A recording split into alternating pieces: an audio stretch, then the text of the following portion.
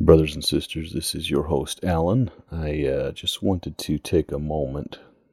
I was mulling over maybe talking about some general conference stuff, but I decided that it would be a good idea that instead of me putting out my podcast this week, I'm going to save it and put it out next week. And we will talk about kind of some of the things that stood out to me during General Conference, some of my thoughts and impressions and stuff. Instead of taking the time that you would take to normally listen to me for about an hour, I would like to challenge you to instead to go back and to study and listen to something that you prayerfully look over from conference and listen to that again and study it in more detail now.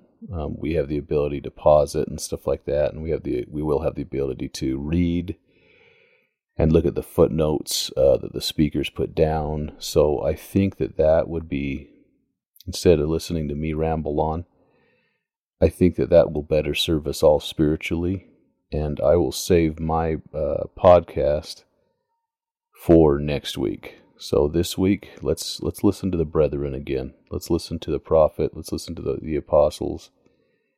And let's do a deeper dive into some of the things that they've talked about. So I will be posting a midweek spiritual boost tomorrow, and it will be from conference. And then we will get back to our regular scheduling next week. So God bless you guys. I hope you enjoyed conference, and I will talk to you next week.